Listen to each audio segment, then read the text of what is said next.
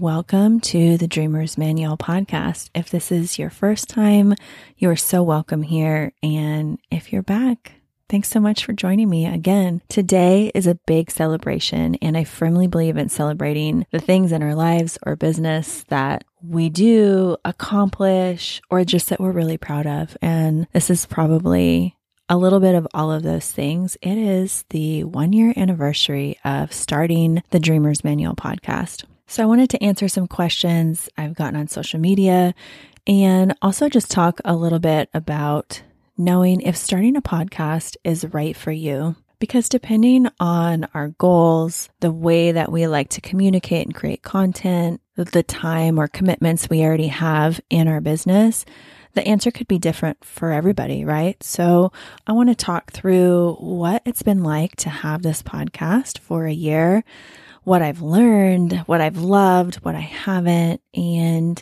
hopefully that helps you identify whether something like this might be a right fit for you or your business. Now, the first question I got was, has the podcast gone as expected? I want to say that I don't know that I came into the podcast with really big expectations. I was open to the experience and what it was going to look like. I think I had very realistic expectations from managing podcasts for my clients before I became an OBM, and also working with clients who have podcasts as an OBM. I think what most people underestimate is the publishing schedule is real. The pressure is on. This isn't like a social media post where if you miss it, nobody is really probably going to notice. If you miss a week of a podcast, people will know for 6 months. If I miss a day in July and now it's January, you can pretty easily look back and see like, oh, missed a couple weeks there.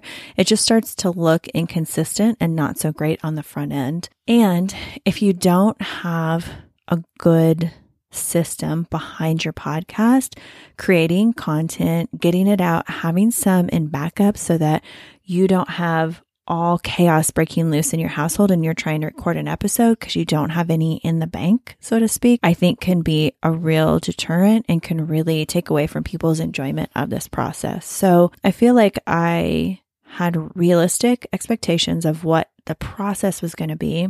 And similar to when I heard Tim Ferriss talk about starting his podcast, I gave myself permission for it to evolve and be what it was going to be. My thought behind the first season, if you guys remember, if you've been along with me on this journey, the first season was all about hiring, like who to hire in your business, what questions to ask that specific person, how much you could expect to pay. And I was fine calling it quits at the end of that season. I felt like that was a good contribution. It's a resource I could send people back to. And if I hated the process, I never had to record another episode again. So I did that season with that in mind, that depending on how it goes, this will be my first season or my only season. So this leads into question 2. Was there anything surprising? I would say I was surprised how much I loved podcasting. I loved it way more than I thought it would. So much so that when things would get really sticky or tricky in my business in the day-to-day, the podcast was always a bright light and something I enjoyed so much and I looked forward to. I was also surprised at how much podcasting helped me get comfortable on social media and in general being less private. If you look at the progression of my episodes, the beginning was all interviews. And even when Kim and I started doing some book episodes, she was there with me and it was a joint effort. And I very slowly started dipping my toes into the solo episodes and showing up authentically, formatting those episodes, and just being more willing to share a little bit behind the scenes, which in one-on-one conversations, it was always that way. I'm not talking about being like private and secretive, just I didn't grow up with social media. I'm of that generation where I didn't have a cell phone until I was in college. So it's not something that comes natural to me, and it definitely has become more natural with the support of podcasting. Now, someone asked, is there anything you would change? I would. I am not one of those people that says like, oh, no regrets. I have regrets. I have lots just in general. But regarding the podcast, I would love to perhaps go back and re-record some of those early episodes with guests, not because the guests weren't good, but because I hadn't figured out my comfort level and style. And I think that I could showcase them and have an even better experience than we did in those early interviews. And this isn't something I would change, but it's definitely something that evolved in that I made it a point to edit and listen back really carefully to my first mini episodes. 6 months or more. And that helped me cut out things that maybe other people wouldn't find annoying, but I found annoying. Filler words, the ums and ahs. You can train yourself to not say those things, but I think it takes, for me, hearing it and then consciously not saying it on certain interviews. There was a question about how things have evolved with the podcast. I think what we've already talked about is the evolution. There was more solo shows, so I think now I have a pretty good mix of guests and solo episodes, and the content shifted from what I was wanting to share. Now, I love this one. Favorite memories from the past year. I love book episodes, but especially the spicy book episode. I just think of, because I'm recording these interviews on Zoom for the most part, and so I can see the person. So I can see Kim when she is blushing.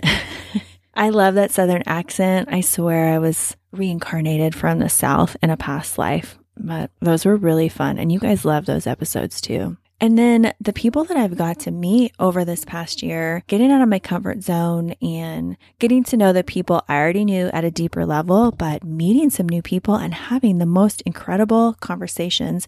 There's this feeling that I get when the conversation is flowing and people are sharing the most incredible information or information I know is going to be so helpful. And I almost get like this warm, fuzzy, like buzzing feeling. It's the absolute best. And I can't wait to experience more of that. Going back to if there's anything I would change, I also think I might add that podcasting is a little bit like creating in a vacuum, in that even for podcasters, on the front end, you don't really know. You see a podcast and the only measure of success that you can see or engagement with a community is maybe a little bit through social media, but reviews on iTunes. And that's the only way that people know, unless you send them numbers from your back end, what's going on in the podcast. But you also don't know, like if I have my email provider, I can see who's opening my emails, who's clicking on things, who's unsubscribing. I'm not digging into that, but I could. Whereas in podcasts, people are just anonymous. They download things and you see the numbers, but you don't know who's listening or really many other details beyond that. And that can be good or bad, right? Because you can kind of create without being so self-conscious or overthinking what you're putting out there. But also if it really resonates with people, all you really can go by from that is if people send you messages or add a review or your download numbers for certain episodes, which can also just be you had a really good title that week. It doesn't necessarily reflect the content from that episode. So if I could change anything, it would be a little bit more probably transparency in that process, but that's beyond my pay grade. So what's next in the podcast? You might have already guessed, but the podcast is going to continue. However long I want to do it and you guys want to listen, I will continue creating content. And what type of content is going to be coming up for this next period of the podcast, this era? I think that my curiosity has always driven my content and it's going to continue to drive my content. And what I mean by that is I don't want to have conversations that are boring to me. So if you think about pitching me for this podcast, do not send me, listen, we'll have whole episodes on pitches, but don't send me a boring pitch. Don't send me something that's like, I can talk about systems. So can I. What are you going to share with people that's new, interesting, exciting, incredibly helpful about that topic? So I'm going to let my curiosity continue to lead the way. What I'm really interested in this season is inspiring stories from business owners and also real stories, because sometimes it's really hard to have or listen to inspiring conversations when you feel like dog do about your own business. And I think having that juxtaposition of like, yeah, this is where I'm at now, and this is what it took to get there, and these were the good moments, and these were the hard times. I want to have real conversations like that. And I'm also interested in talking to people who have done things that I think you guys would find helpful, publishing books, maybe having brick and mortar businesses, or just navigating tough things. So expect to see more of that content coming. And then this is sort of the edge for me, but more rants / really raw and honest conversations. If you're familiar with the Enneagram, I'm an Enneagram 7 and a Wing 8, which Enneagram 8s are some of my favorite people. I love nothing more than a direct, blunt conversation. And it can be hard, right, to have those conversations in a public forum sometimes. I'm not afraid of putting my neck out there, but I also don't want to just make blanket statements and not address the nuance of something. So I am finding my own way and figuring out how to say more of what I really want to say and have it be helpful or be a new way for someone to think about things, perhaps. And then more behind the scenes, because that's also like real and authentic, I think, is what's driving my vision for the next season. And if I'm going to share behind the scenes, it has to be real, authentic, and ultimately, hopefully helpful.